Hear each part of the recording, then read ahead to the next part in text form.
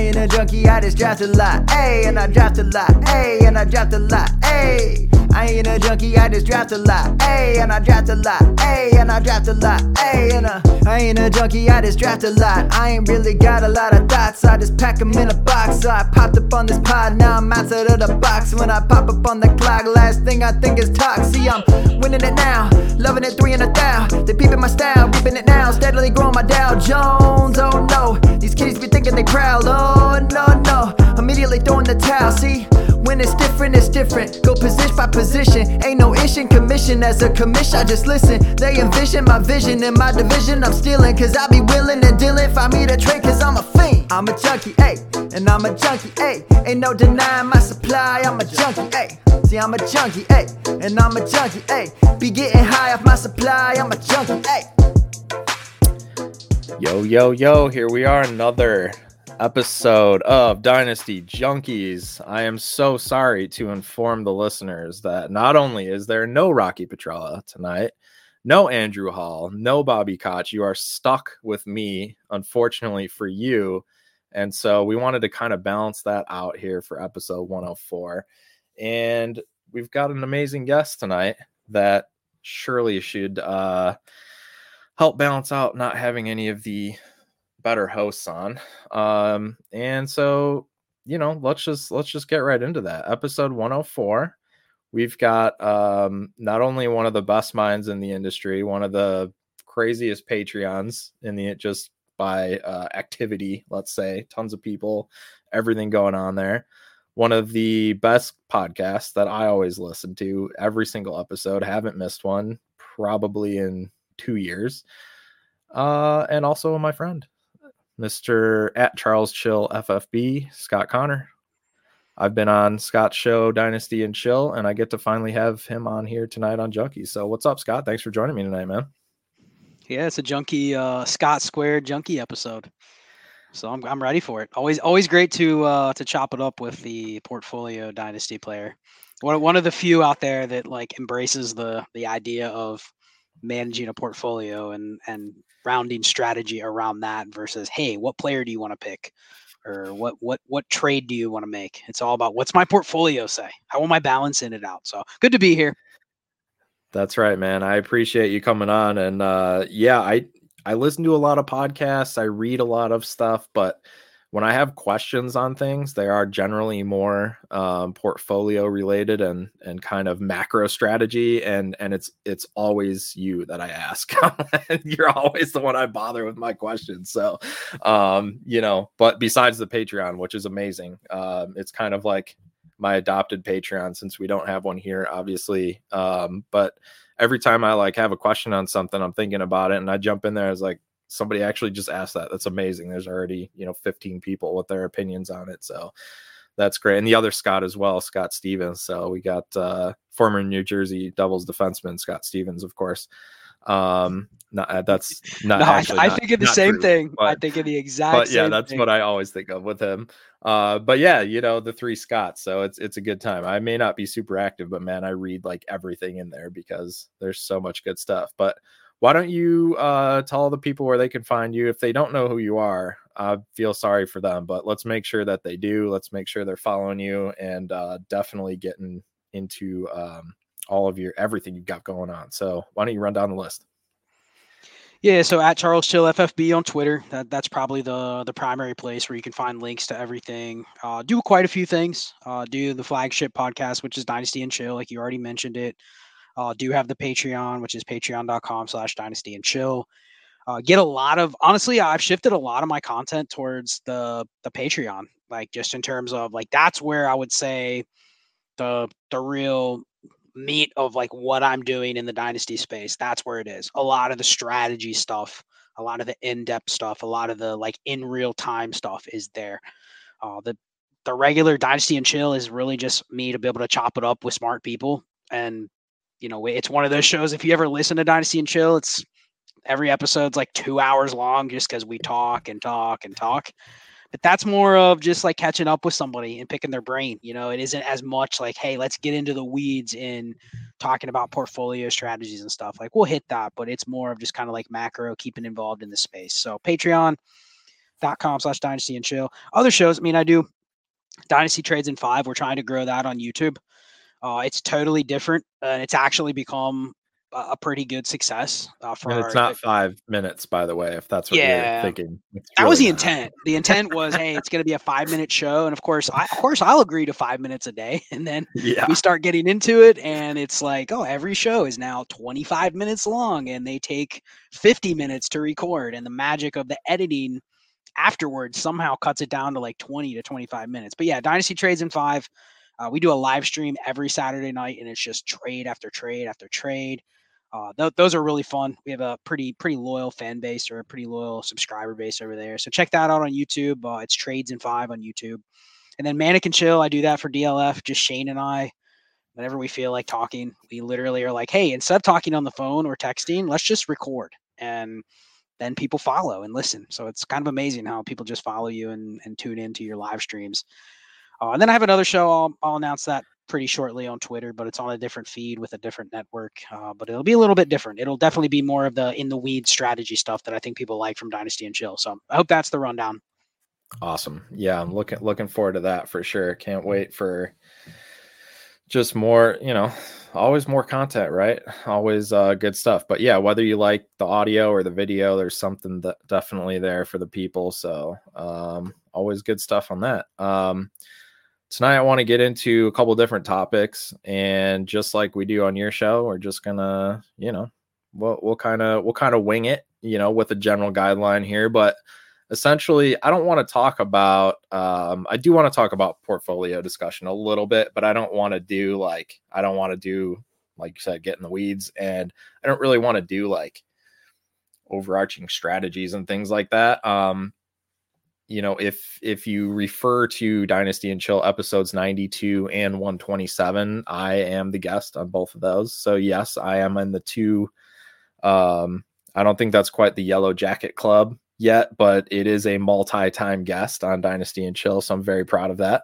But we do talk a little bit more macro strategy there. So for our portfolio listeners, those are definitely a couple episodes you want to check out. Again, episodes 92 and 127. But I have a couple specific questions for you as a portfolio player. I try to touch on, that's kind of my thing, right? That's kind of what I bring to this podcast. So I'm touching on that with whatever topics we're covering every night. But what I do want to ask you is, for someone who's so strategic, and we're always looking for value, and there's a lot of complaints this time of year too. Like some guys are like, oh, people aren't paying attention, or there's not a lot of activity, or, whatever, because guys like us don't typically tend to overreact or even react at all to some of the news that comes out this time of year. News, if you want to call it, in quotes. I certainly could care less about every guy who's in the best shape of his life, or who's making one-handed catches and shorts and things like that. None of that is relevant to me, unless of course I could maybe capitalize on somebody I want to sell. But what are you doing this time of year? It's middle of July. It's kind of the dog days. Eventually we'll get to training camp and stuff, and then we'll just start getting excited for the season. And I think maybe there'll be more tweaking of rosters and things like that. But like, what are you doing this time of year? Is it any different? Is there anything? Maybe you're not doing anything. I don't know. What is it that you do or don't do this time of year? Yeah, it's an interesting question, because I think there's a really practical answer, and then there's a what should I be doing a little bit more than I'm probably doing. So that's what I would give on a podcast. Or if someone asked me like, what are you doing? Well, of course I'm going to say I'm doing this every single day in every single league. And I'm spending, multiple hours a day checking each league to make sure it's set up optimally. But we know that's not reality, right? Like, that's just not reality. Unfortunately, I'm at the point where, of course, I said I'm going to cut down on leagues. Doesn't everybody say that? And I don't. We've had this discussion too about what's our, on one of the episodes we did in the past, what's your capacity? Once you get up to a certain number, it doesn't take a whole lot to add another one. It really just comes down to like, how much can you afford, and do you enjoy playing in the league?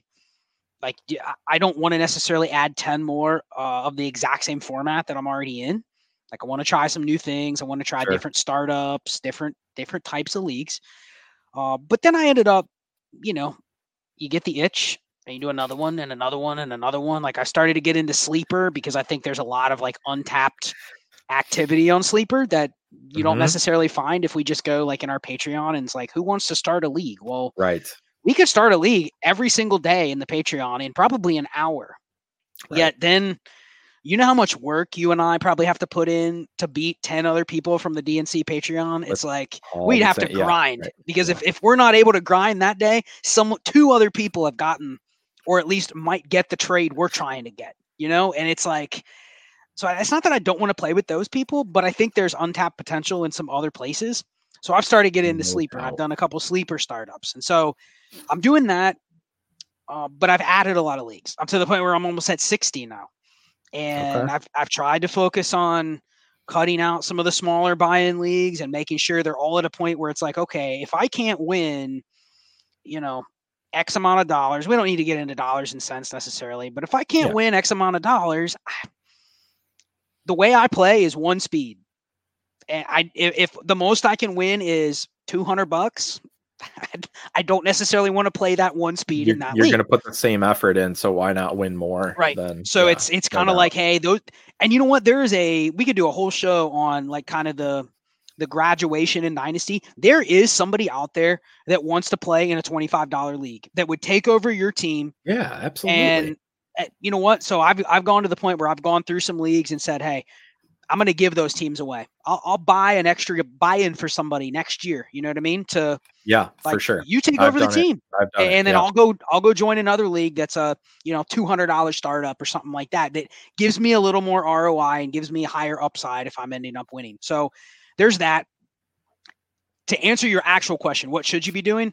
I think you go through and you figure out based on your format, based on your settings, based on your scoring, what is the optimal build? What is the optimal roster construction? And how do I get there without completely overhauling my team?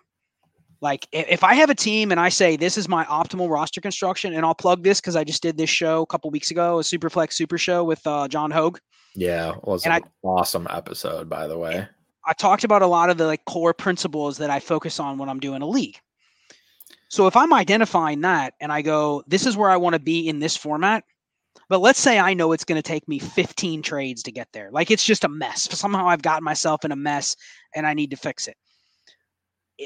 Is that really a league that's worth putting in the effort to get there? Or is it kind of better off maybe letting that one erode a little bit, tank to the bottom, worry about it next year when things are maybe a little more easy to get done? So I think you have to kind of be looking at that like, okay, is this a contending team? I pride myself on trying to literally contend in 95% of my leagues. Even my leagues where I go, I'm probably not a top 3 team. I'm getting myself to the narrowest of margins in terms of like roster construction. Like I'm getting to the point where I need to be in almost every league. If things don't shape up where I end up getting to a point where I contend, oh well. I'll kind of fall towards the bottom when we get to the season, but I don't want to be leaving like meat on the bone. I don't want to be leaving necessarily things on the table with like too many extra receivers or a bunch of filler players that I don't need. So that's what I'm doing. I'm literally going through teams going, where can I really grind like the last couple roster spots and hit the optimal roster construction going into training camps and preseason. And a lot of that's running backs. A big thing you can do right now, if you have a couple weeks and you have a portfolio of teams, literally go through and calculate like what is your quote unquote threshold for receivers. Anybody above that, get rid of. So like the N'Keal Harrys of the world, literally take anything you can get, fab dollars, a third round pick in 2024, get them off your team. You have a window of like a week where there's actually somebody that might give you something for him. I've seen many people trade him for thirds. Done. Doesn't even matter the format. That's the type of move where you would agree you have like 7 to 10 days to make that move. And then he's last week's news and no one wants him anymore. Right. Unless he flashes in the preseason or something. Which, I mean, it's possible, but that's what I'm doing. And then the second part of the answer, keeping long-winded, is where can I then go look at teams that are already set up the way that I want and bet against, okay, I have a bunch of 2023 firsts. Which ones do I want to move? Which ones am I willing to bet? Which ones am I so confident right now that I'm willing to bet against this first being outside of the top 8 picks? If that's the case, those are the ones I might be shopping to see if there's a team that looks at their roster and goes, oh man, I'm just looking at my team really closely for the first time since February. Because of course I didn't have any rookie picks or whatever. But I should probably be, I don't have any quarterbacks. I should probably be selling like Nick Chubb, like that type of player. Right. And so I'm looking for those opportunities where, okay, let me check the trade baits. Let me check the chats. Is there anybody that has blowing it up or looking for picks? Those are the ones I'll send an aggressive offer out. Like, hey, I'll send you my 23 first, but I want, 2 players that I think can help me this year. And just see if I can get any trade action going. But I've identified those leagues as I'm comfortable trading my pick now before the season to see what I can get. So that's the other thing I'm looking for. Do you have a list of players per se, or do you have a number in mind of about how many players right now that you'd give up a 23 first for? Do you have an idea of?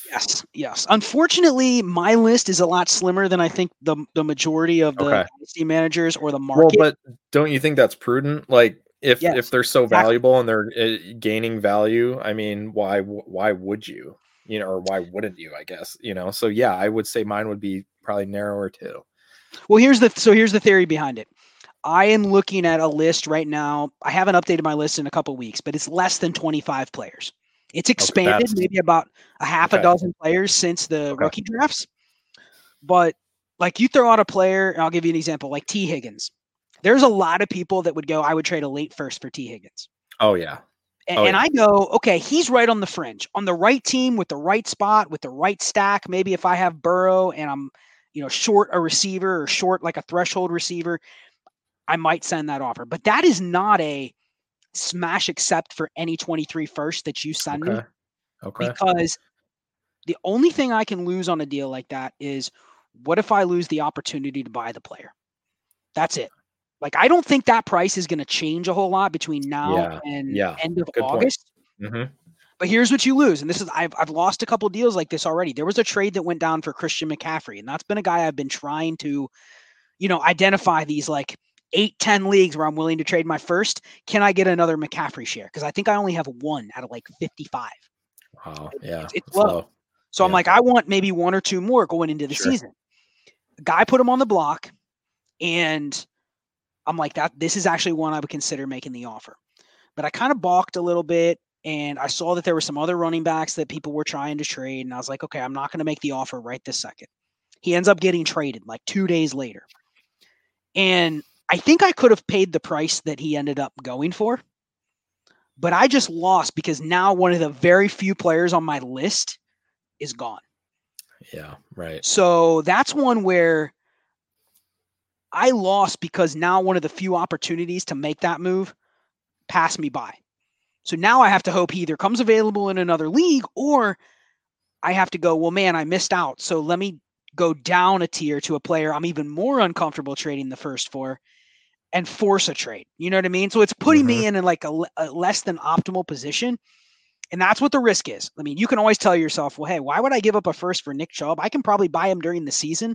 And I would rather wait until week 5 and I see which running backs A, suck, B, haven't got hurt, then put my first out there and go, okay, this guy's smashing. Let me buy now. Even if I have to pay 10 to 20% more, once I see it happening and I see what their offense looks like, I'm much more comfortable buying then. But sometimes you miss out on those opportunities. Like people aren't necessarily going to be selling. And this could be one of the years in 2023 where the sellers may identify themselves before the season. All of those teams are then going to tank. And then there might not be a lot of opportunities to buy until like week 10, week 11, week 12. And then you've missed out on a lot of the games you could use those players. So I think that's the kind of the conundrum of me not making moves right now when I know there may be limited options for me to actually make moves. Right. Yeah, I mean, I think that makes sense. And I think just going back a step, you had said something earlier about the wide receiver threshold. And I think that's something you talked about with Hogue on that podcast. But that really clicked for me on a few rosters that I was like, I don't know what to do with these teams. Like they're fine, but what moves can I make right now? Like, I don't know. I'm just chilling, right? But then it was like, wait a minute. Yeah, I have 3 guys in this roster that I will probably never start for me. So like, yeah, maybe I like them, whatever. But I'm never going to use them. Like, they're never going to play. So what are they doing for me? And I mean, I was able to, I traded 2 of them with the, I just updated my auto accept trade block, and boom, 2 of them gone. Picked up, I think I got a second and a fourth for those, and great. And I have a couple extra picks to work with during the season, and it's an active league, so I know I'll be able to use them as we, if my team turns out to be a contender.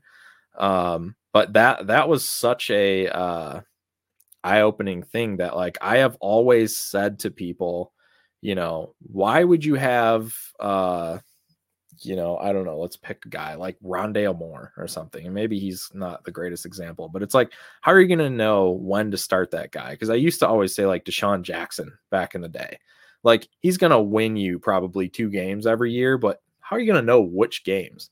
And I know some seasons he was a little bit more consistent than others, but those type of players that are the home run hitters, the wide receiver 3s on their own team, maybe don't have a path to, without maybe extreme injuries, a path to relevancy.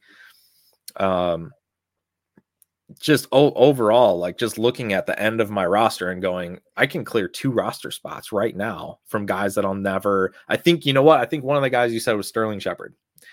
And I did the same thing, like a month ago, or maybe even longer than that, without even thinking about it. Cause I go, here's a 30-year-old receiver coming off a torn Achilles that is on a team full of Sterling Shepards with a terrible quarterback and a new offense.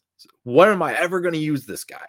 Right. And I was just able to, I think I ended up flipping him for a running back. It was a best ball league, so a little bit different. But my point is, I don't really need that guy. He's my 8th wide receiver or whatever. What is the point of having him on my roster? So this is a good time of year to do things like that, because people are excited about, oh, I really liked his profile in college, or, I like that player and I see his upside or whatever. And you can kind of determine, what that upside is going to be. But ultimately, most of those guys are never going to hit.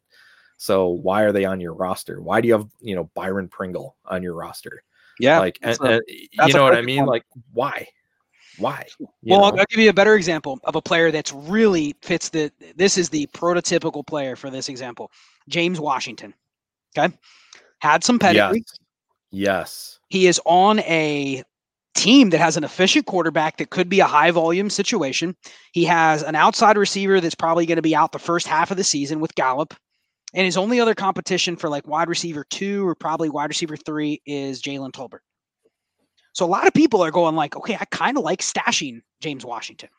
Now, what I would do is this. I would go through and go, it's pretty clear, unless you're literally asleep, that James Washington's probably going to have a shot at some point to get on the field for Dallas, right? Mm-hmm. I think a lot of people can kind of see that. So I'll go through and I'll spam James Washington for a 3rd. Now, 0% of people will accept that.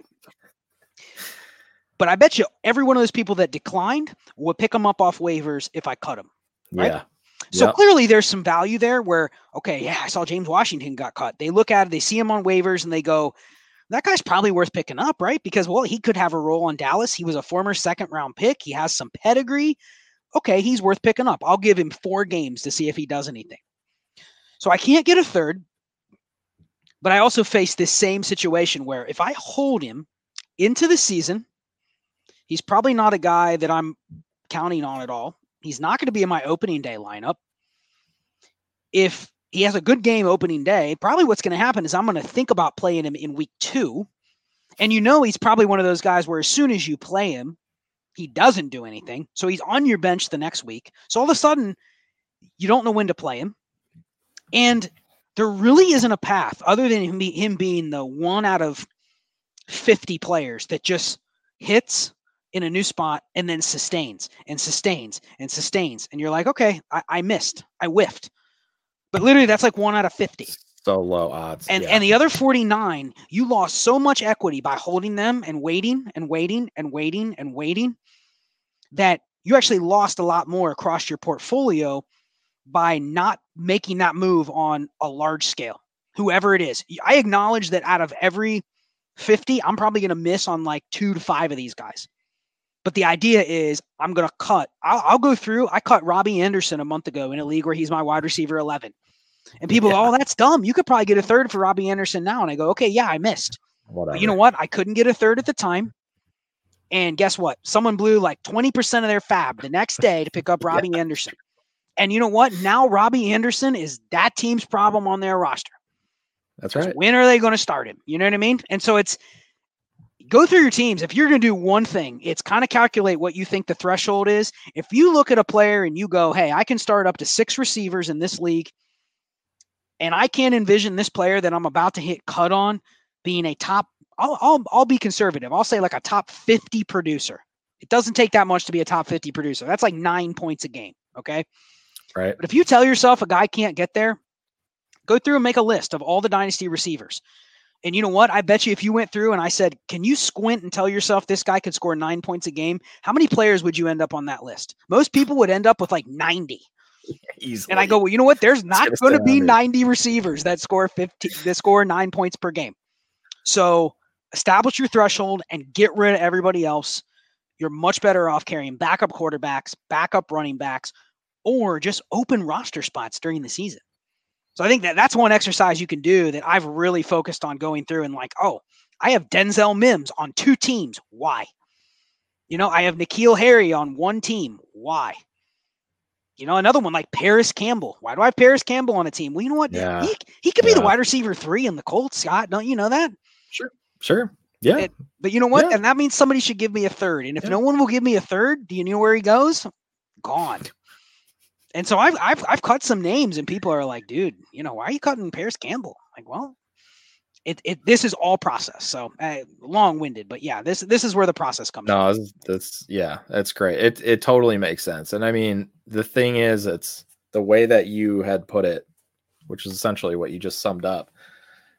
It just made sense in my mind after all these years of, you know, people say, oh, should I draft this guy or trade for this guy or whatever? And, you know, when are you going to know when to start him? So why would you want him on your roster? And so here I am like giving that advice all these years, but not even realizing like on my own teams, I should probably get rid of those guys too. Right. So, I mean, and sure, you might have a couple of the young guys, you know, like a Nico Collins or something. Like if you really like Nico Collins and you think he can be great, cool, keep him. I'm not saying like just cut everybody that's, you know, unlikely to start for you, but especially the vets. There's a lot of the names we mentioned were Robbie Anderson, Sterling Shepard, you know, those guys are, we know what they are.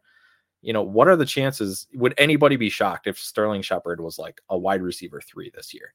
Like, no, I don't think anybody would be shocked. It's like, yeah, Sterling Shepard, he's fine. He's not great. We know what he is, you know, but at the same time, what are the chances of that? It's just so low. And so I don't, why would I ever roster him at this point?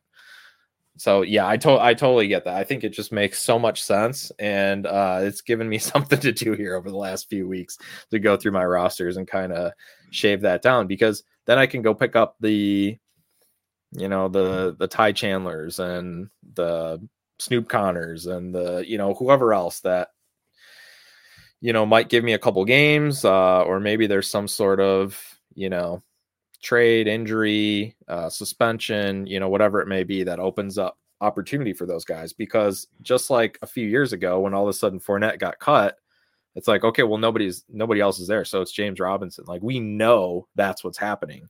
Whereas, you know, if, you know, Gallup doesn't come back and Tolbert sucks right away, we don't know it's going to be James Washington that's going to get all the targets. You know, it's just different with receiver. Whereas running back, we kind of have a better idea of who might get those, unless of course they're on the Patriots or the 49ers or any of those trees. But I think you get my point on that. Well, 2 things to sum it up, just to finish on this. One, you always get more equity with a running back for exactly what you said. They're easier to figure out when to play, but I think the real secret value of running backs is you get an outcome quicker. You will know a running back, where they stand on the depth chart right away. Most teams only carry 3 running backs. About half the teams in the NFL carry 4. So if you have a guy that's on the outside looking in, you're going to know that the first week of September. You're not going to have to hold the player on your roster for 8 weeks to realize that Keelan Cole is not in the Raiders 4 wide receiver rotation.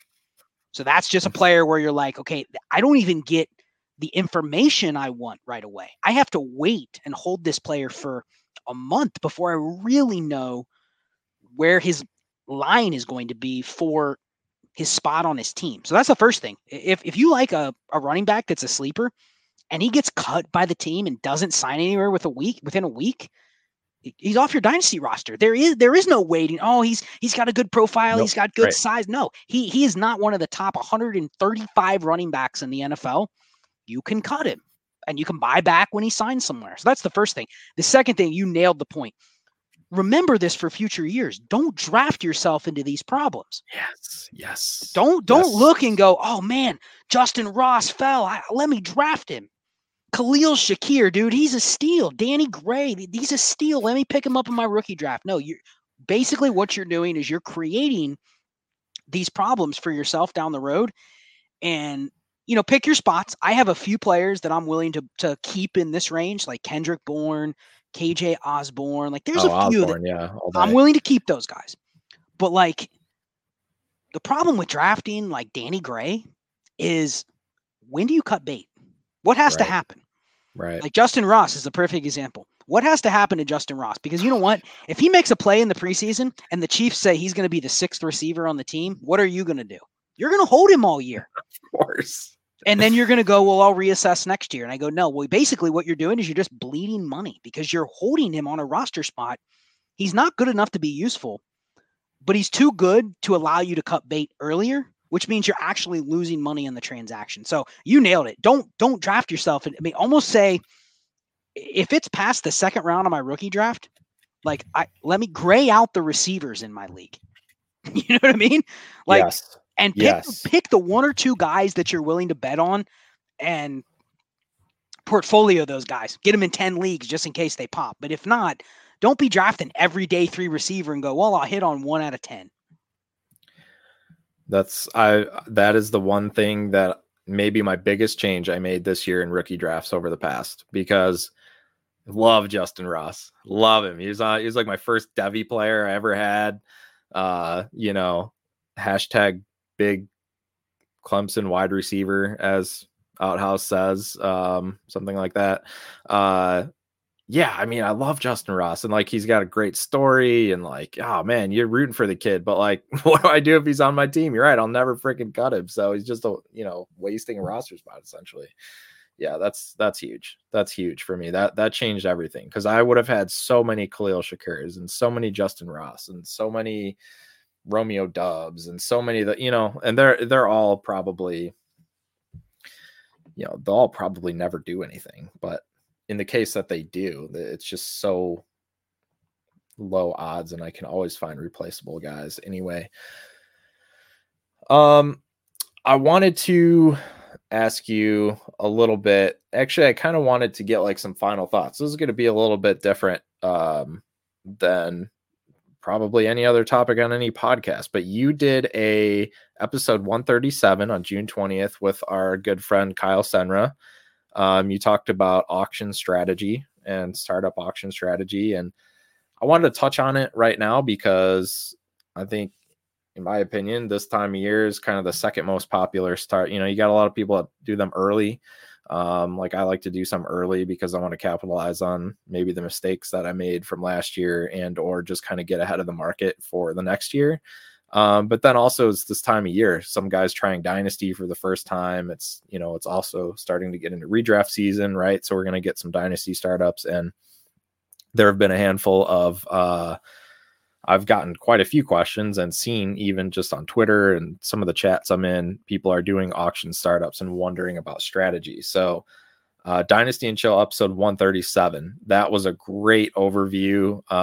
Something I wish I had listened to before I did that Thrive startup with Bosch, where there's 3 copies or 2 copies and all sorts of weird stuff. I don't even want to get into that, honestly.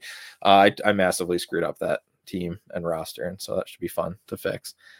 I want you, I don't want you to like recap the whole episode, but essentially if you had to come up with like a couple of key points and or a couple of final thoughts, because I'm sure, like I do after I talk to somebody on a podcast, I always think of something later, like, oh, I wonder if this, or I should have mentioned that, anything like that, anything that comes to mind that you can throw out to the people for some auction startup info. Yeah, I think one of the main takeaways, and I wish it was one of those topics where Kyle and I talked about doing it for a while, and I probably could have even expanded it and done another like 2 hours or more on the topic, because there's so much to cover. And the interesting thing with an auction is you can get really close to your optimal roster construction or your optimal build much easier than you can in a snake draft, because it's not linear. Obviously, you don't have like an obvious board where everyone can track what you're doing. So a lot of times you can get there without really everybody noticing until you get to the end and you're like, damn, that guy built a really good team and he set himself up for, X, Y, and Z. And you can see where a couple people in auctions will come away with a team and you're like, damn, how did you end up getting those 16 backup running backs? And you actually have a decent running back room, and you did it for, you spent 11% of the money that I did. And, you actually have a running back room that, if you get lucky, could match, half the running back rooms in the league, and you didn't spend anything. Meanwhile, people are out here spending, 19% of their money on Najee Harris, and I mean, he's great, but in a snake draft, it's hard to get there, because everyone can see the board, and you only pick every 12 picks or every 14 picks. And a lot of times, like, you'll see trends, you'll see runs. Like, that's a thing in snake drafts, especially. And in auctions, you can kind of fly under the radar a little bit, and you can come out of it with your roster construction that you intended. Usually a lot easier if you budget right. I think my mistakes in past auctions has been really forget about the players you're bidding on. And Kyle talked about this on the podcast. Really, in a startup draft, it's fine to say, like, okay, I only pick once here and then I don't pick again for 20 spots. I want this player. I'm going to take him 2 rounds ahead of his ADP, because he may not fall back to me. Go for it. In an auction, though, I really think the auction leagues, especially if you're a portfolio player and you have 25 other leagues, that's the league where you really focus on doing the work prior to the start of the auction.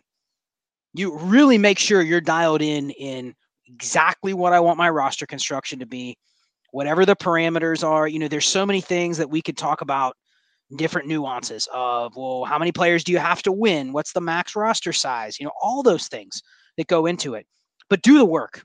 And Kyle talked about his strategy of basically he puts it all in a spreadsheet, creates like a massive algebraic formula of, this is the parameter of the league. This is how I solve for the 5 variables that I don't know the answers to.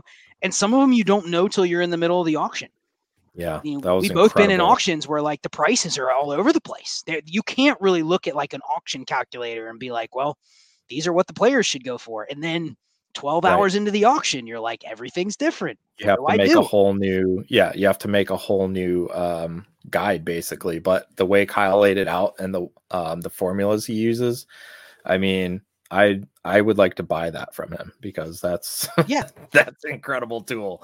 And I think we probably do it differently, but at the same time, he essentially said, I have a formula. I have something calculated where I can constantly be adjusting based on what's on the board. And if he chooses to go over, I think he even mentioned, like, sometimes you get into the auction and there's a sacrifice you have to make for your roster construction, and you're going to pay 10% more than what you wanted to pay for this situation or for this player. And then you make the decision, and then you adjust your personal budget based on that. So I think that is exactly what I would say if you're doing an auction, is create the parameters of whatever you think, everything that goes into the league. Any of the variables that you don't know, try to solve for them beforehand. Forget about players. Have like the template or the roadmap of what you want your roster construction to be, and a loose idea of what you want to spend. Then wait for the board to unravel, and then pick the players that fit what you kind of planned on. That was my takeaway from it. Is like, auction should be where you go into it the most flexible. I don't care what players I get. I'm going to leave this with perfect roster construction because I have a lot more chances to do it in an auction than I would in a snake draft, where I may want to go 2 elite quarterbacks. And guess what? I draw the 112 and 10 quarterbacks go before me. And what do I do? You don't have a choice. I can't trade up. I've tried to trade up. I tried to trade into the top 5, top 6, top 7, top 8. Nobody's doing it. I have to adjust, and I have no choice but to just follow the board. So then maybe I take Kyle Pitts and Justin Jefferson. That's not what I planned on, but now I have to kind of hope that things fall the same way I want in 22 more picks before I pick again. So that's what I would do in an auction, is literally create the formula and start solving for it before you even start the auction. Yeah, that's huge. And I think Kyle did. Now, if I did more auction startups, which I think ideally from this point forward, that's all I would have. Because obviously, like you said, it's easier to do what you want to do. But that's the number one thing, is like everything is so different. Like, yeah, you look at everybody's Scott Fishbowl drafts right now, and they're all so different, right? And it's the same thing with an auction. You just have no idea. This Threve auction, where any player that's not a Devy player and not a rookie, there are 3 copies. The weirdest thing, like to me, in my previous experience in auctions, was that, as the assets become, more scarce, which that grammatically, that does not sound right.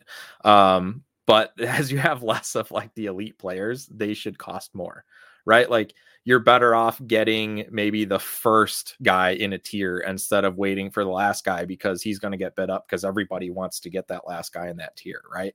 And so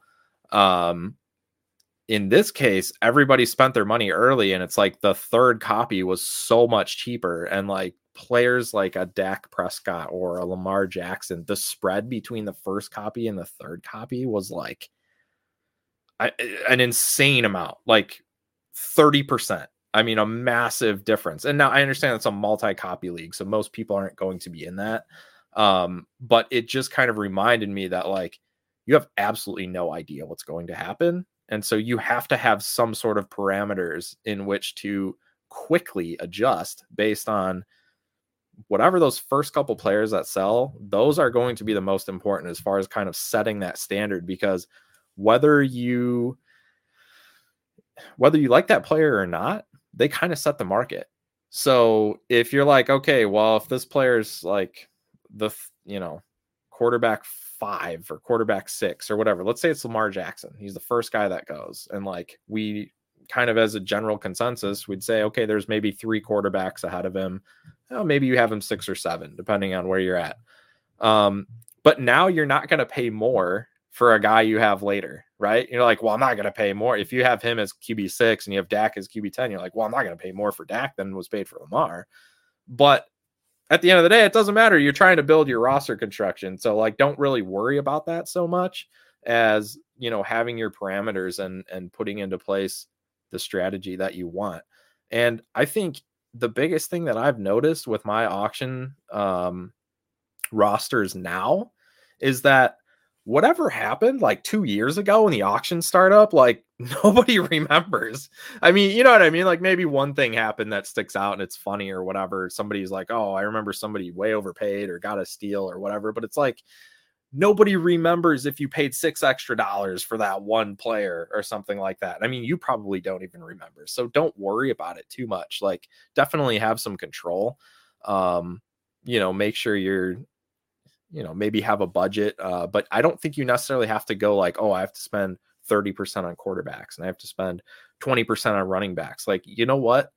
Don't worry about that, because you don't know how it's going to go or, what they're going to,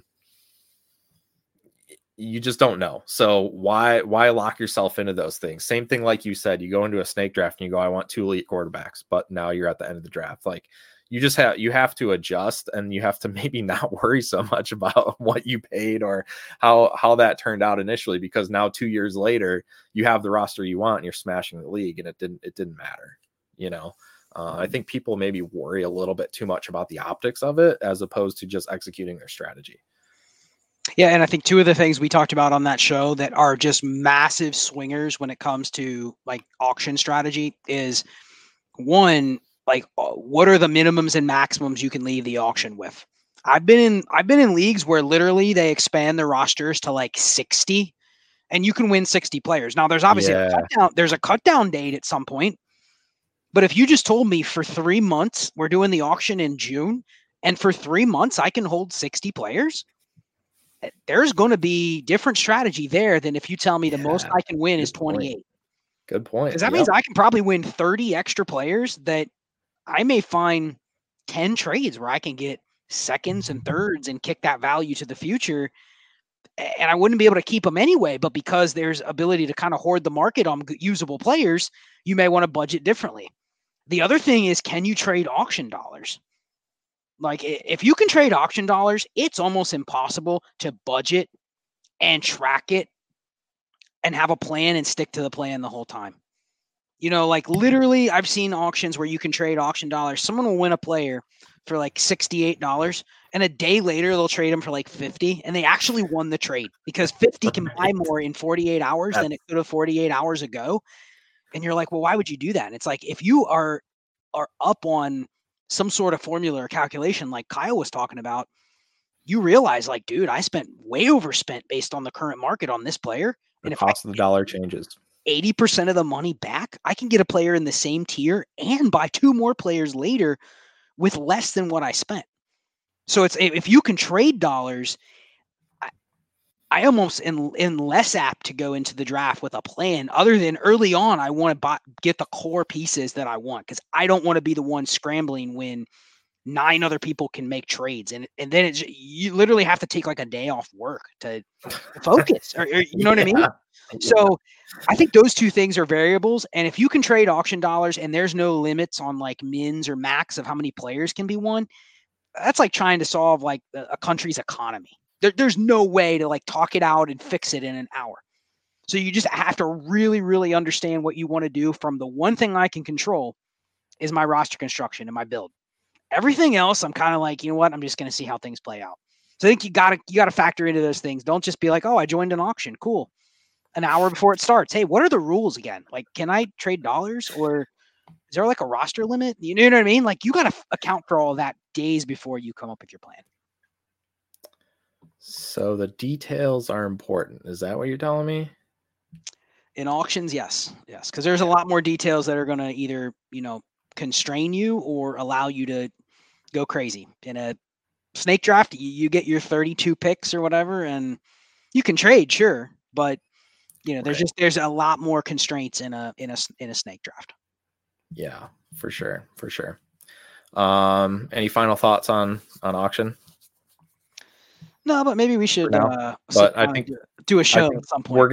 I think we're gonna do that because I think we need to continue and maybe we'll bring Kyle on for that. We'll see what he's doing. But I think if we can get us all together and maybe even kind of lay out a little bit of what it looks like, not necessarily mock one, but almost kind of mock up like what it would look like and how it could work out. I think that would be very valuable.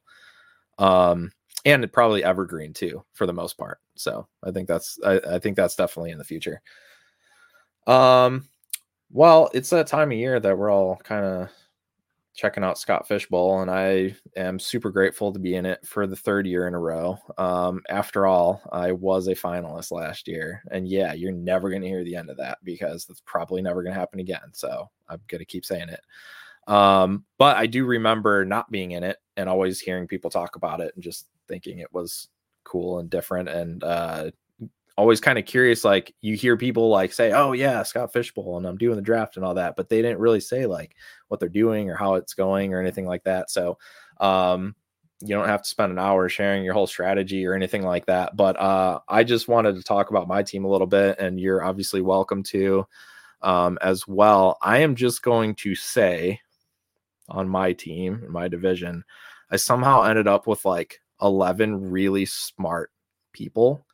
And like, it is not going at all how the first 2 years went. I am not getting, there's like no value falling to me. Like it's not working out how I thought it would. it's, you know, my roster build is weird and it's totally different. And I mean, obviously we're kind of taking a step away from Dynasty there. So you look at it differently, but I'm so deep into Dynasty and so deep into portfolio that I sometimes just don't even understand redraft anymore. And I'm like, no, wait, I need the points right now. We're just scoring right now. We're not worrying about the future. But my team has ended up very strange. And I decided that I'm just going to swing for the fences. Guys like Barkley and ETN. And like, I'm not going to worry about like, if I finish 3,000th, you know, I don't care. Like I want to try to win. So I'm kind of swinging for the fences, but there's been some scoring changes and a couple little things, but mostly it's the same as the last couple of years, couple minor tweaks. I'm just curious for you, if it's going the way you thought it would, and if you notice any difference this year. Like, do you feel like every year the community just gets, they just get that much, you know, I don't know if it's smarter, but I mean that much more, they have that much more knowledge that, you know, there's so many resources. There's no such thing as a sleeper. There's no such thing as, you know, pulling one over basically. Right. So it's like you really have to do something wildly different than not just your team, but you have to be thinking, you know, there's 3,000 teams in this thing. So if I want to win, I have to just be so different. And I'm finding that much harder this year than the past couple. Are you seeing the same thing? Yeah, I mean, obviously the competition has gotten stronger. There's more players. It's over 3,000 teams. We also have a ton of people out there that are tracking ADP. There's tools. So it's like, you know, you can go through, and I started doing that going, okay, you know what? I didn't do a lot of prep for Scott Fishbowl. I maybe did like 15 minutes or so. I do a lot of other redraft. So a lot of like high stakes redraft, but it's different. You know, you're trying to beat 3,000 teams. And actually I remember messaging you before the semifinals last year. We were both, I'm like, man, and I think it was actually after Sunday Night Football where I was like, I needed something to happen on Monday night to win. I ended up finishing second and I didn't get to the, you know, the final table like you did. But I'm sitting there going like, you know, it is really hard it actually isn't that hard to make the playoffs. You know what I mean? If you just kind of know what you're doing and you're active, and I have a lot of experience doing redraft myself, like in high stakes. So I kind of think I can just go in it and maybe have a shot at the playoffs, but it is extremely hard to get to the finals. You essentially have to win like 2 additional weeks where you are finishing. It's almost like the same odds as winning a 1 out of 12 redraft league, advancing to the playoffs, you know, like, and there's so much variance that goes into those individual weeks. I have really taken kind of the best ball approach this year and focused on building my team for those weeks, for the correlation in the playoff weeks, and also finding spots where, okay, I'm going to abandon ADP here because, you know, that even if I have the nuts team going into the playoffs, if all I do is follow ADP and try to get as much value as I can, you know what? There's probably some other teams that are in the playoffs that did the same thing. Yep. So like not that we're going to have the same type of teams, but they necessarily didn't try to correlate their rosters. They just took like best value. And I'm sitting here going like, okay, I'm going to try to find some correlation. And I think a lot of people are thinking this way. I'm not like, certainly not like one of the few that's doing this. A lot of people I've heard are taking this similar approach, but you know, I'm looking at like just same type of roster construction rules I'd use for Dynasty, except for picking my spots where I'm going to really go for the upside or really go for the correlation. So like, I reached on Mac Jones and I reached on Hunter Henry. Okay. I wanted those two together. Do they have super high upside? I don't know. But you know what? I've committed that that's one of the places where I'm going to try to be different. And I think I reached like 15 spots on ADP to get both. And for those listeners that don't know, I do want to mention like the reason Mac Jones is so valuable is because you essentially have to hit 66% accuracy to score 0 points. So if you're below that, you're going negative. And so being above that is a huge advantage. And I don't think people really, my first year in Scott Fishbowl was the first year that rule is in place. So I didn't know any different and I had no choice but to build it that way. People were kind of thinking, oh, well, last year and blah, blah, blah. And I just remember thinking like, well, no, why would you take, you know, whatever, Zach Wilson obviously wasn't there 3 years ago, but name some crappy quarterback that had a low completion percentage. Why are you taking that guy? You're going to get negative points all the time, especially if he doesn't rush. Like it makes no sense. And I think that's really important to know that like Mac Joneses, the Jared Goffs, Kirk Cousins, like all those guys were above that 66% mark last year. And that was very valuable in this format. So it's not like your typical just, it's a PPR league, it's different. So you have to really consider those factors. And the tight ends have an advantage too, because not only do they get double the points on receptions, but they get double the points on first downs as well. So they're incredibly valuable. And that's why I built my team around tight ends this year. So that was a different strategy for me. I was just thinking that I'd do something different. So back to your Mac Jones and Henry and where you're going with that. Well, I mean, I ended up getting Mac Jones, I think, at QB 22 in my league, which I actually thought was a little bit high. It was higher than his ADP just because how fast the quarterbacks came off the board, but it was lower in terms of where his ADP is in quarterbacks, if that makes sense. Yeah. And I'm just like, you know what? The quarterbacks are going too quickly, and that's the one I'm going to take in this spot. I just happen to be in a spot where I could take him, but I took DeAndre Hopkins as my 6th receiver. And I'm like, I can absorb the hit on Hopkins for 6 weeks. If he doesn't come back, it's not going to kill me. But if he does, that's a kind of second half of the season play. And then I took, I had Patrick Mahomes. So I chose to pick at the 103 because I wanted Mahomes, Allen, or Herbert. Got Mahomes, got Juju. Probably going to end up taking either Marquez Valdes-Scantling or Sky Moore, one of the two. I'd like to get all three, but probably just going to pick my lane with one of the two and just roll with that. And then everything else is going to be, you can learn. We do this in Dynasty too. Every league's different.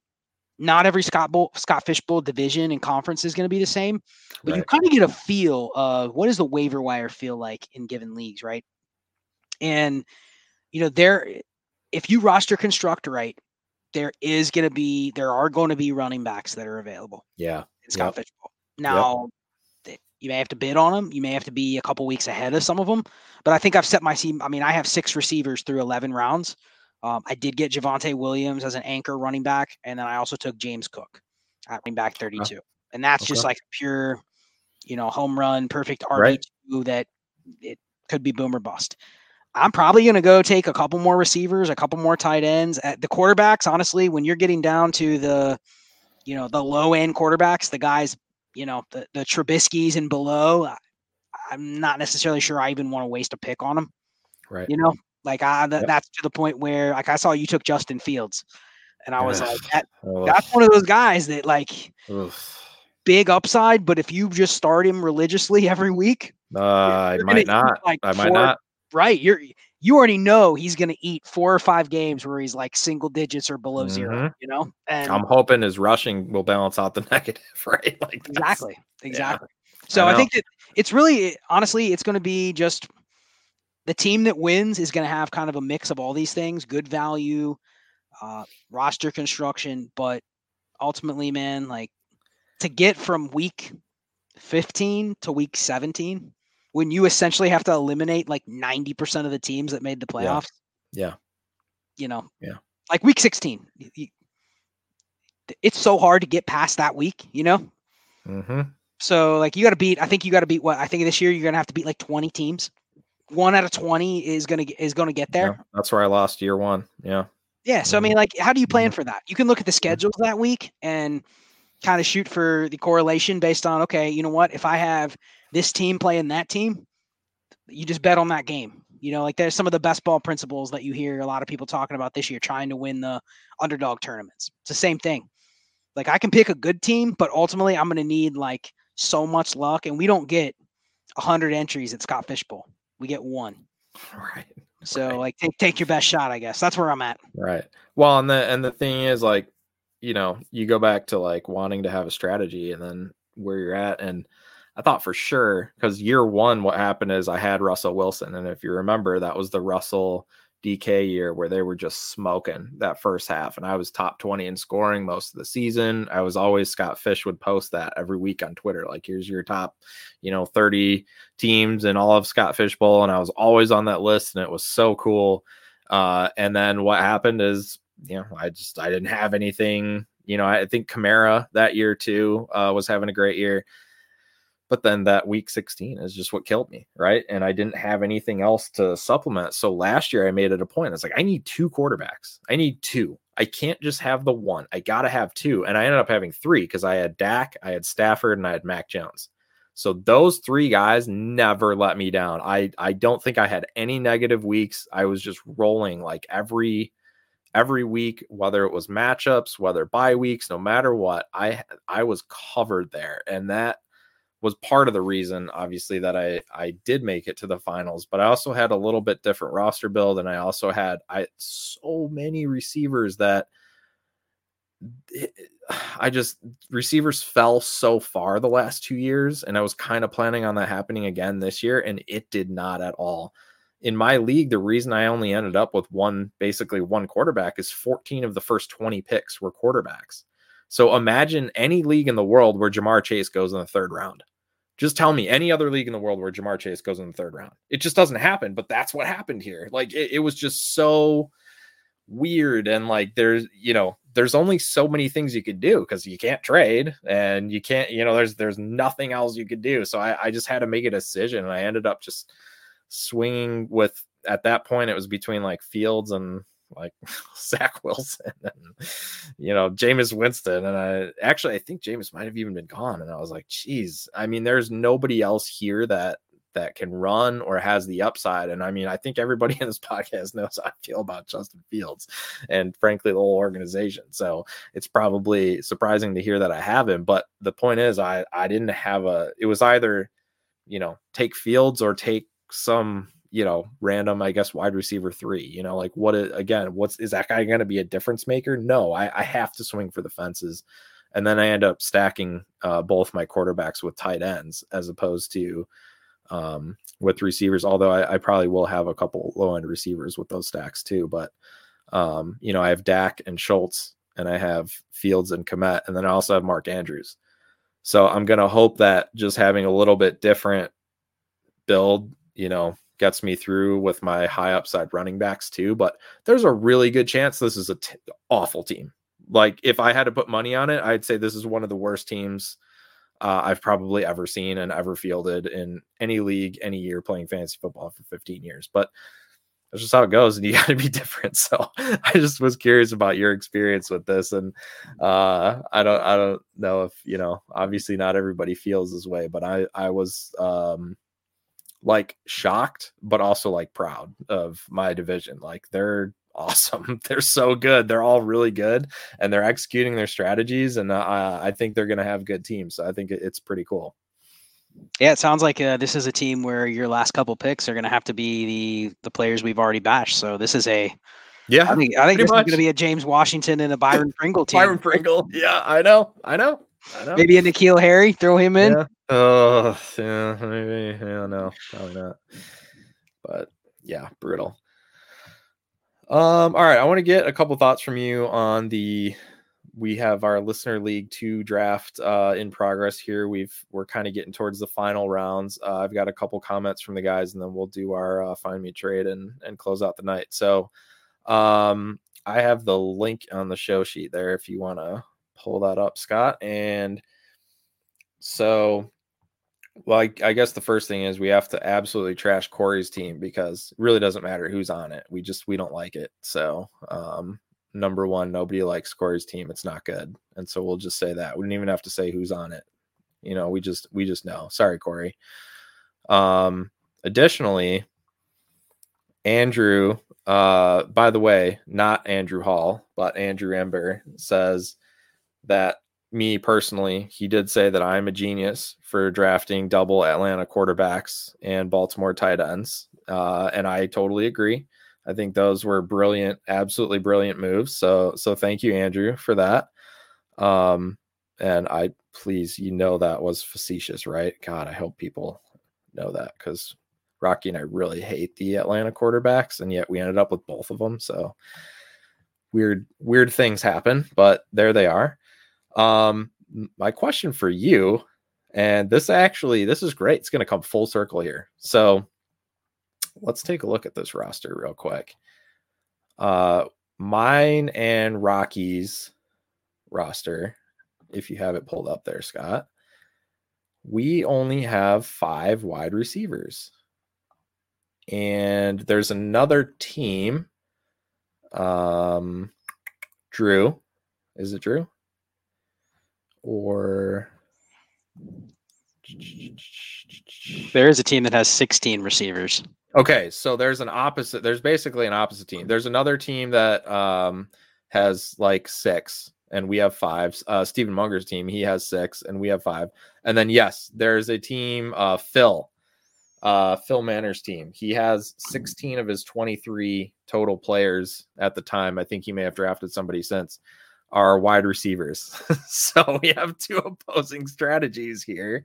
I'm curious your thoughts that even though it's a startup, I mean, we kind of talked about earlier, what's the point of having all these guys? Now this is a 14 team league, so it's a little bit deeper, right? And we are starting 11. So this is a man's league here. This isn't this isn't your mother's redraft league, okay? But curious on your thoughts on our team with 5 receivers, and then here Phil's team, which is basically opposite, where he basically has 5 players other than receivers. The first glimpse, I didn't see any point per carry in this format, so that's one of the first things I look at. Now, it is start up to 7 receivers, 6 if you eliminate the super flex. I think the Scott and Rocky squad is in a little bit of trouble. You think? Only because, we talk about this wide receiver threshold.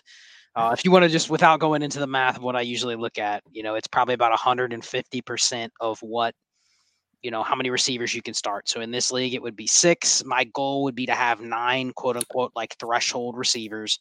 Pick your cutoff, maybe like top 75-ish, since it's a 14 team with 6, potential wide receiver starters. You can do some math on that, but it's somewhere around there. Yeah. If you're talking about a 14 team. So I'm looking at this team going like, and the thing is 2 of the 5 you have are Braxton Berrios and Devontae Parker. So they probably fit the definition of the ones you don't want, the cloggers. Yeah. Maybe Parker is right on the fringe. But, let's hope. I guess I just look at this and I'm like, okay, I like, you have 3 good receivers. You have 3 guys that legitimately you could say all could finish in the top 15 or better. Definitely Kupp, but Sutton and Marquise Brown, like I definitely think they could crack the top 15. But I think this would be one of those where if I'm doing a find me a trade, I assume you guys spent a pretty penny on Javonte Williams and Breece Hall.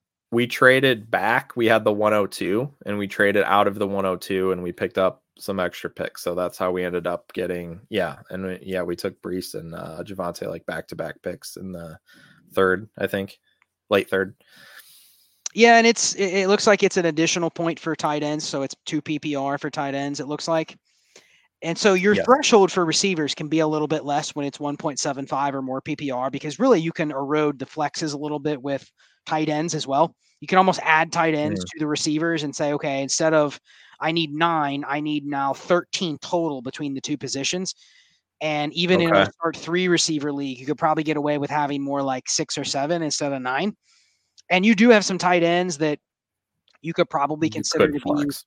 be, Gerald Everett, you could probably throw in as a comparable flex to a wide receiver 3 or wide receiver 4 in a 2 PPR. Let's hope. Yeah. Maybe he has a ceiling. Yeah. Well, and again, like this is I don't like him, for the record. That was a Rocky pick, but okay. So think about it this way though, like in safe leagues, right? It's 2 PPR. Yeah. So Austin Hooper can go 50, 500, and 5. Mm-hmm. In that format, that's 180 points. That's a top 30 receiver. That is the equivalent of like Devontae Smith. And you would go Austin Hooper versus Devontae Smith. So if you're in an auction and you're just looking at that scoring, you're going, what's Devontae Smith going to go for? It's probably going to be like 3 times or more as much as Austin Hooper. Oh yeah. So in that wide receiver 3-4 range, you can really hack your way to cheap production if you get the right tight ends and fade the hell out of the valuable, pricey wide receiver 3s. Because like they don't really have a ceiling. I'm not even talking about the like Sterling Shepherds. I'm talking about the Devontae Smiths, the Jerry Judys, like those guys. Like even if they have a great year, they're 16 points per game. And do the math. It doesn't take much for a 60 catch tight end to literally get to that point. And it could be the most boring. We'll get to find me a trade, but it's kind of similar to that. Like Cole Kmet. Cole Kmet could be a top 12 wide receiver. Yeah. And Cole Kmet could not even be that good. You know what I mean? Right. Like, he's just a guy, but if he catches like 70 balls, he's going to smash. Like, that's 140 receptions. Format, yeah. Good so point. I think you can get away with a little bit less, but yeah, I think you guys are, the first thing I looked at when I saw that receiver room was like, well, what are the quarterbacks? And I'm like, well, the quarterbacks could go to hell soon too. But that does look like kind of like a Rocky quarterback room a little bit, maybe with a little more investment, but definitely not we traded up to get a Joe Burrow or Kyler Murray or anything like that. Like, it looks like you guys went a little frugal on the quarterbacks, huh? Yeah, for sure. I mean, it was more about let's try to get more starters with, being 14 and start 11. Just do. I mean, honestly, I gotta learn too. Like, everything I do isn't right, and I mean, Rocky has great success in Dynasty, so I definitely want to lean into what he's doing as well and see, where it can benefit me in other leagues. And so I thought it was worth doing the trade just from a learning standpoint, because there's no way in hell, if this was my team, I'd trade out of the 102. I mean, there's just no way. But then it's like, well, knowing Rocky's strategy and how he likes to do it, and then seeing the trade, and then knowing that the guy who actually traded up had the 103, which means that his pick is right next to ours, right? That gave us a lot of back-to-back pick options, where then we could kind of do some things where maybe, I mean, now looking back, maybe not, but where we felt like we could kind of control some things and make some decisions where we went Breece Hall and Javonte Williams. Like, we figured at that point, we go, here's hopefully two of the, young stud running backs for the next couple of years. And if we can contend with this roster, they can help us win.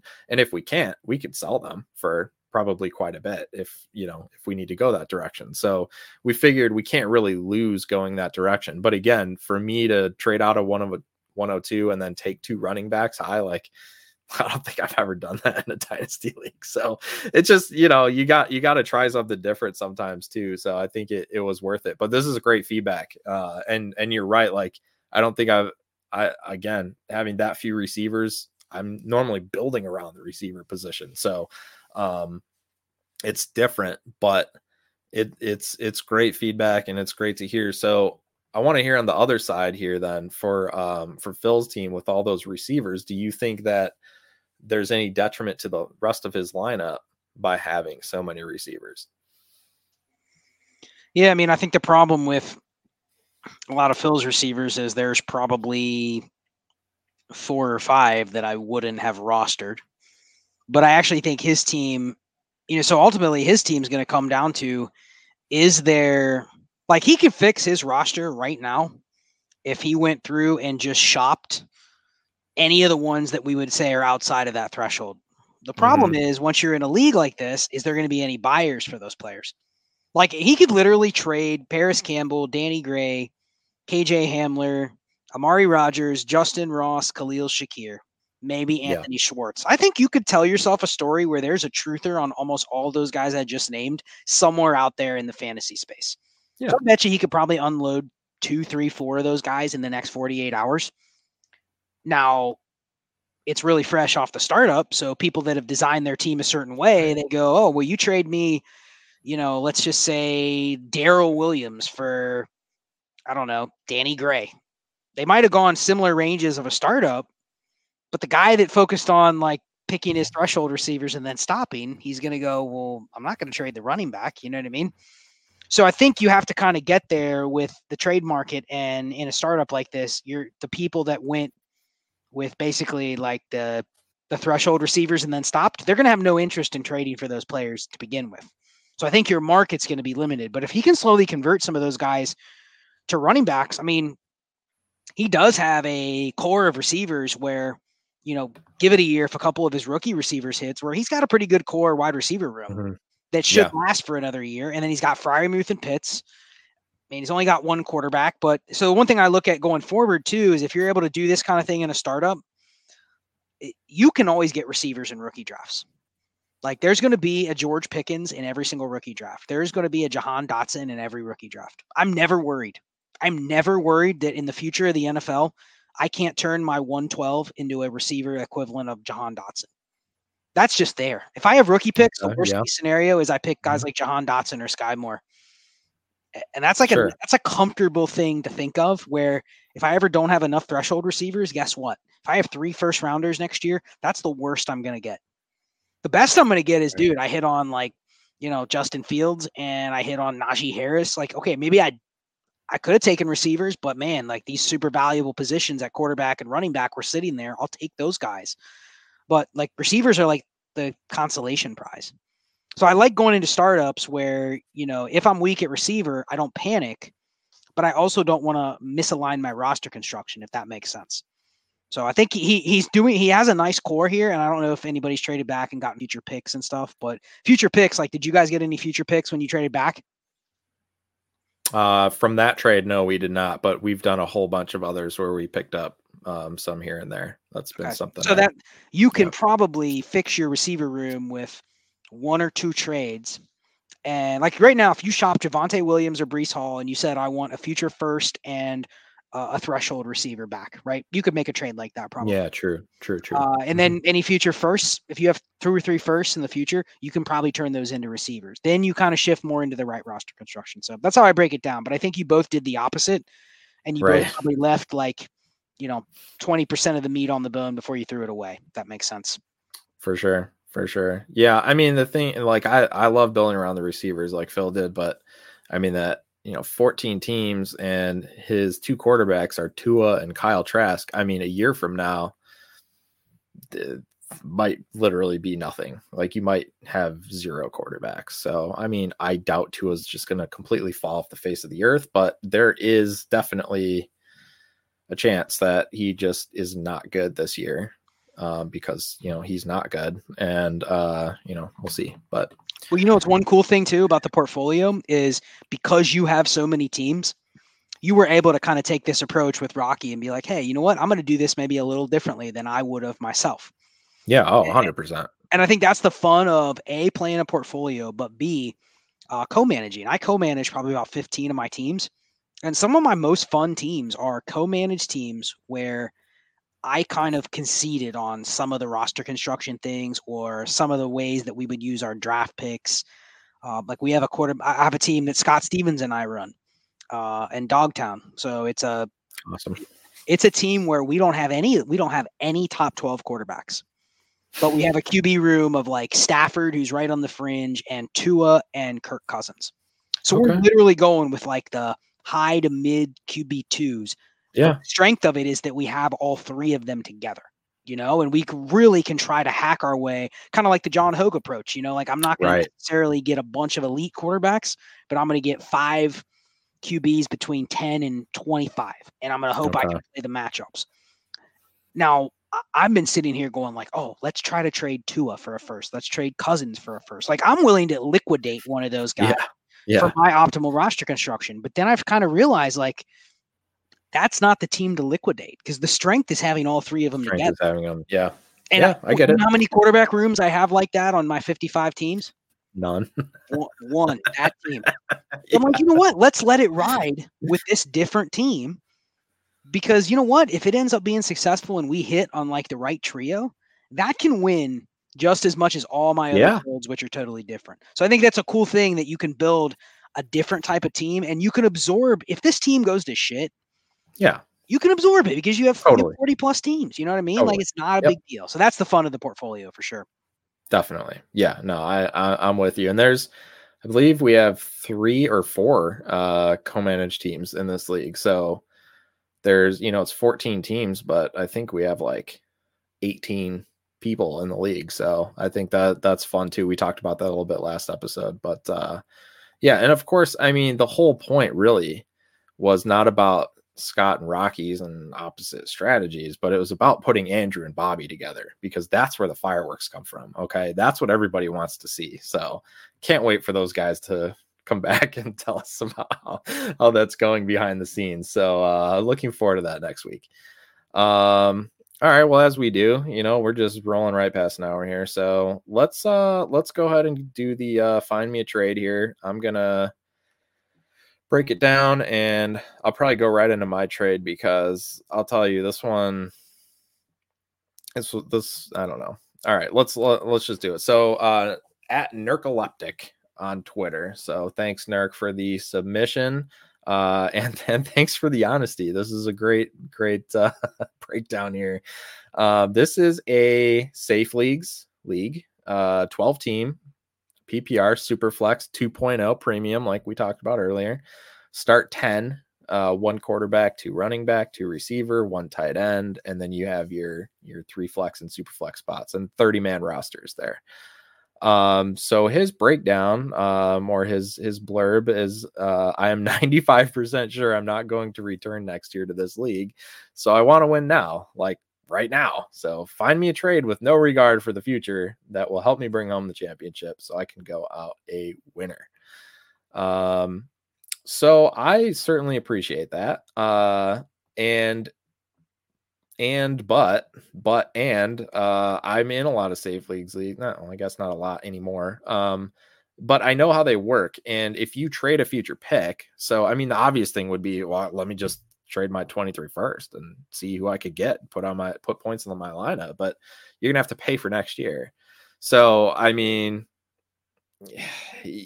I guess that's a viable strategy if you're like really sure you're going to win. Maybe that's something you could do later in the season. But as of right now, the tough part about this is looking at some of the other rosters, knowing that you really, I mean, I essentially took the 23 first off the table. I'm saying that if you know you're leaving the league, but you want to win now, you can't really trade your 23 first because you're going to have to pay for it, which is going to kind of pot commit you for next year, essentially. So I'm just taking that option off the table. So let me break down the roster real quick, and then I'll jump into my trade first. So his quarterback group is Jalen Hurts, Carson Wentz, Jimmy G, Cam Newton, Bailey Zappi, Ian Book. Not a strong group there. Tight end Mark Andrews at the top, which is great, but then Josiah DeGuara, Kylan Granson, Ricky Seals-Jones. So really top heavy, no depth. Running back, kind of a bunch of guys. Zeke, should hopefully have a nice floor. Maybe same with Elijah Mitchell. Maybe Burkhead, Chris Carson, Demetric Felton, Devontae Freeman, Kenneth Gainwell, Jerick McKinnon, JJ Taylor. Again, just a bunch of guys that maybe give you a couple games here and there. Maybe these are not generally guys I have on my rosters for the most part. Wide receiver group is probably the strength of the roster, though there are some question marks. Tyreek Hill, obviously changing teams. Mike Evans, DeAndre Hopkins with the suspension. Allen Robinson, let's pray for his return to relevancy. Jamison Crowder, Devin Duvernay, Julio Jones, Josh Reynolds, Curtis Samuel, Juju Smith-Schuster. So, I mean, there's enough guys there that could end up being, you could have like 6 or 7 relevant receivers that could kind of carry the squad. But like when you say you just want to win now and bail, like 2 things pop into my mind. Number one, like maybe this isn't your ideal roster, and kind of what, Scott, what you were talking about earlier is you're going, if I have to make so many moves, maybe it's just not worth it to continue. And I'll just go, drop this and go do another startup. Or your team is really top heavy or really stacked, but old. And so you're thinking, hey, I'll go all in now, and then I'll just let somebody else rebuild it. But neither of those situations are occurring here. So I have a really hard time even honestly seeing this team as a contender. I don't. I think it's a middling team. There's definitely a scenario. I mean, if you believe in Hurts, Hurts could definitely score a lot of points this year. But Carson Wentz is really your 2 right now. I mean, unless Jimmy G gets traded or if he stays as a starter, I mean, you're rolling out Hurts and Wentz, and half of that I'm good with. But how many teams win championships with Hurts and Wentz? Unless maybe you're loaded, just loaded everywhere else. Mark Andrews is a nice piece, but if anything happens to him, you're getting essentially nothing from the tight end position.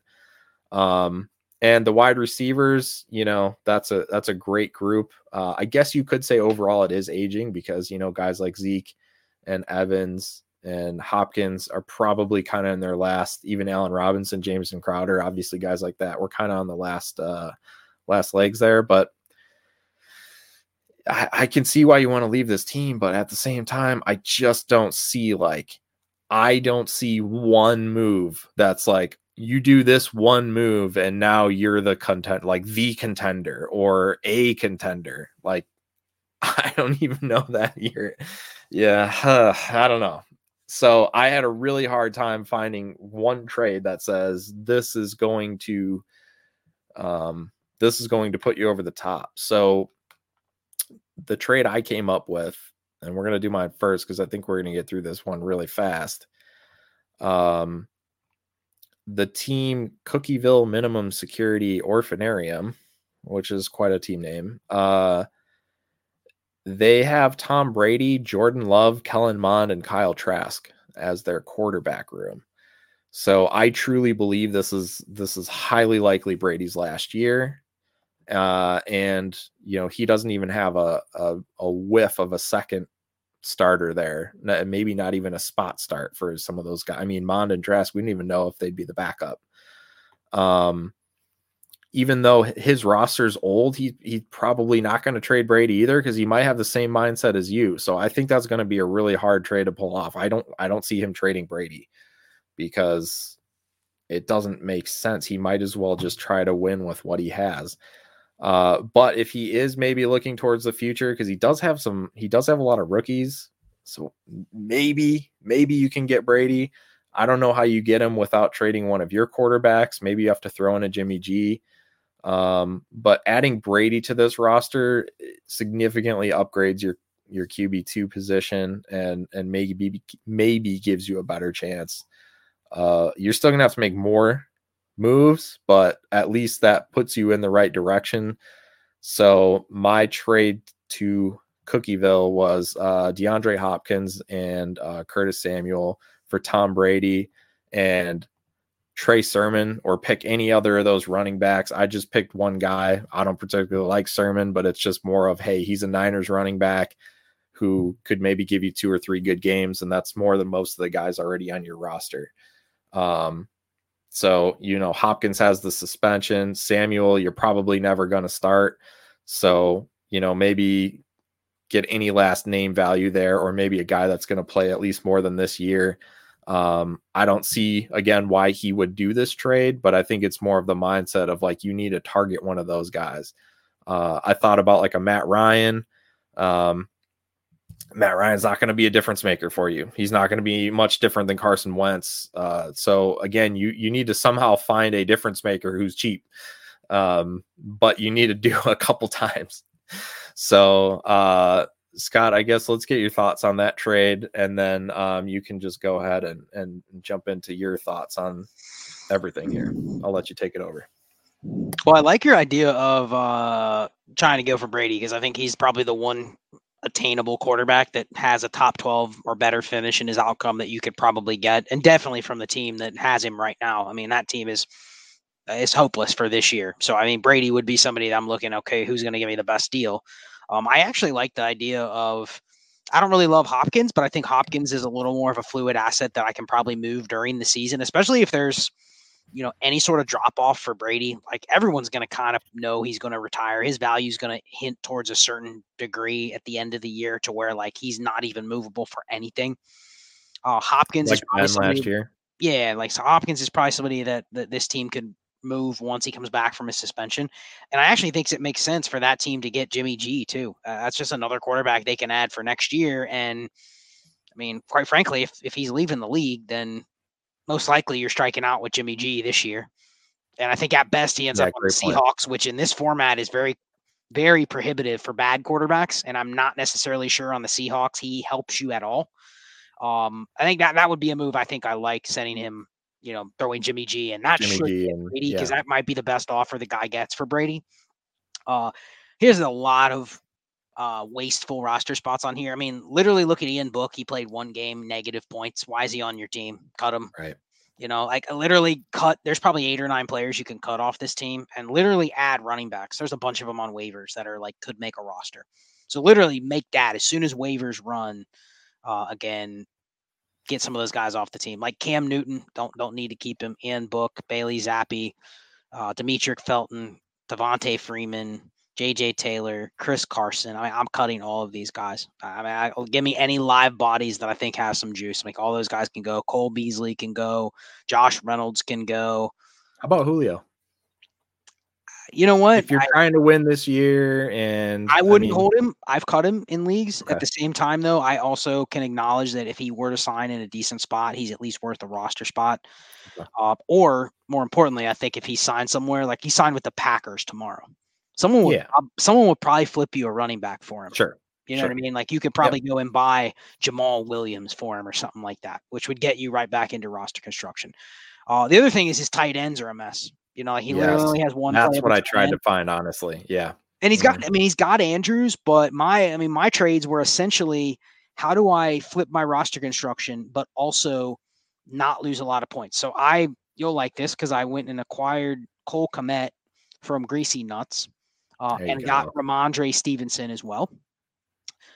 Gave up Allen Robinson and Jamison Crowder. Now he's going to probably look at, I'm giving up Allen Robinson. That's a win now player, right? But again, what do we talk about the tight ends? Maybe, yeah. If you think Cole Kmet can be a top 12 tight end, like just top 12 in PPR, that's going to translate to probably equivalent points to a wide receiver 2 or better in this format. Yeah. I don't know if you can necessarily. I mean, a lot of people have Allen Robinson finishing as like a low end wide receiver 1 or something, and I'm like, yeah. I wouldn't be shocked if Cole Kmet in 2 PPR outscores Allen Robinson. I think that's a pretty neutral move, and it gives you another tight end, which is going to be more valuable here. You only have to start 2 wide receivers. That's going to be more valuable than not having any backup tight ends. So I think that supplements your tight end room. And then you flipped. Essentially, I'm looking at Robinson and Kmet as equal, but I'd much rather have Ramondre Stevenson than Jamison Crowder. So that's where you kind of hide that value in, and you dump one of the non-threshold receivers for a running back that could be very useful on this team. Because I like his build. Love it. Yep. Yeah, Zeke and Elijah Mitchell. Really what he needs is like 10 other bodies. And get rid of the filler receivers. So your trade, you threw in Curtis Samuel. Perfect. My trade, I threw in Jamison Crowder. Same thing. You can cut guys like Cole Beasley, Devin Duvernay, Josh Reynolds, like that. They're not probably players you want. I'd rather roster running backs in this format. So that was the first trade, and then I did cheat and give him a second trade. No, that's good. Yeah, that works out. And instead of cutting Devin Duvernay, because some people think, well, he's going to be the wide receiver 2 on Baltimore, which, you can have him. You'll never know when to play him. You can keep him. And I went and just got Damian Williams, who nobody really wants, but I mean, Damian Williams is going to be a live asset on a depth chart, Should be. Damian Williams, and then throw in Charlie Kolar. I love Charlie Kolar. I'm not banking on Charlie Kolar doing anything, but there's a 10% chance that he ends up being the number 2 on the Ravens. He has Mark Andrews. In a pinch, you could maybe flex a guy like Charlie Kolar much more frequently than you would ever want to play Devin Duvernay. If you knew both were playing, and Charlie Kolar could get 4 targets, I'd rather start him on a 3 for 30 game than ever start Devin Duvernay. Yeah, in this format for sure. Yeah. So those 2 moves, I think he doesn't lose a lot of points. I actually think he has a good chance of getting that Kmet trade accepted because Allen Robinson is somebody that teams that the person's trade bait that wanted to move Kmet and Stevenson says win now players. So you may get that trade and go, man, I'm getting Allen Robinson. He's definitely in my lineup. I'm not sure if Stevenson or Cole Kmet are in my lineup, but I don't think you lose on points there. And I think you give yourself a lot more upside. So those were the 2 trades, and love it. I think you need to do those 2 plus Scott's trade, plus probably like 2 other moves, and just kind of go balls to the wall. And then, you're gone when this team put in some work is essentially what I was trying to say I'm not shitting on this roster. I'm just saying it's more than one move away, like you're going to have to do some work. But I think it's possible, but those safe leagues too are hit or miss. Sometimes they're incredibly active and you could probably make 6 trades in the next, 2 weeks, but sometimes not. You know, there's a team in here that, I mean, I'm just looking at, you were talking about, is this a meddling team? That's what I saw when I looked at this league. I mean, there's a team in here that has Josh Allen, Aaron Rodgers, Derek Carr, Mac Jones, Christian McCaffrey. Then they have Cook, Stephon Diggs. Yeah, you're not competing with Zach Ertz, Darren Waller. I mean, Zach Ertz and Darren Waller in this league in the 2 PPR smash. Plus, you got, you know, Josh Allen, Aaron Rodgers, Derek Carr, and Mac Jones. Like, that team's never going to take a loss at quarterback, probably. So, like, and then they have McCaffrey. Like, if McCaffrey stays healthy, that team is going to beat this team we're breaking down. So, yeah, I don't know. Yeah. I could see why you want to leave too, but at the same time, like, you got to do what you got to do. Yeah, well, and who knows? Maybe you put in the work and you make some trades, and then, you know, you want to stick around. You never know, right? Yep.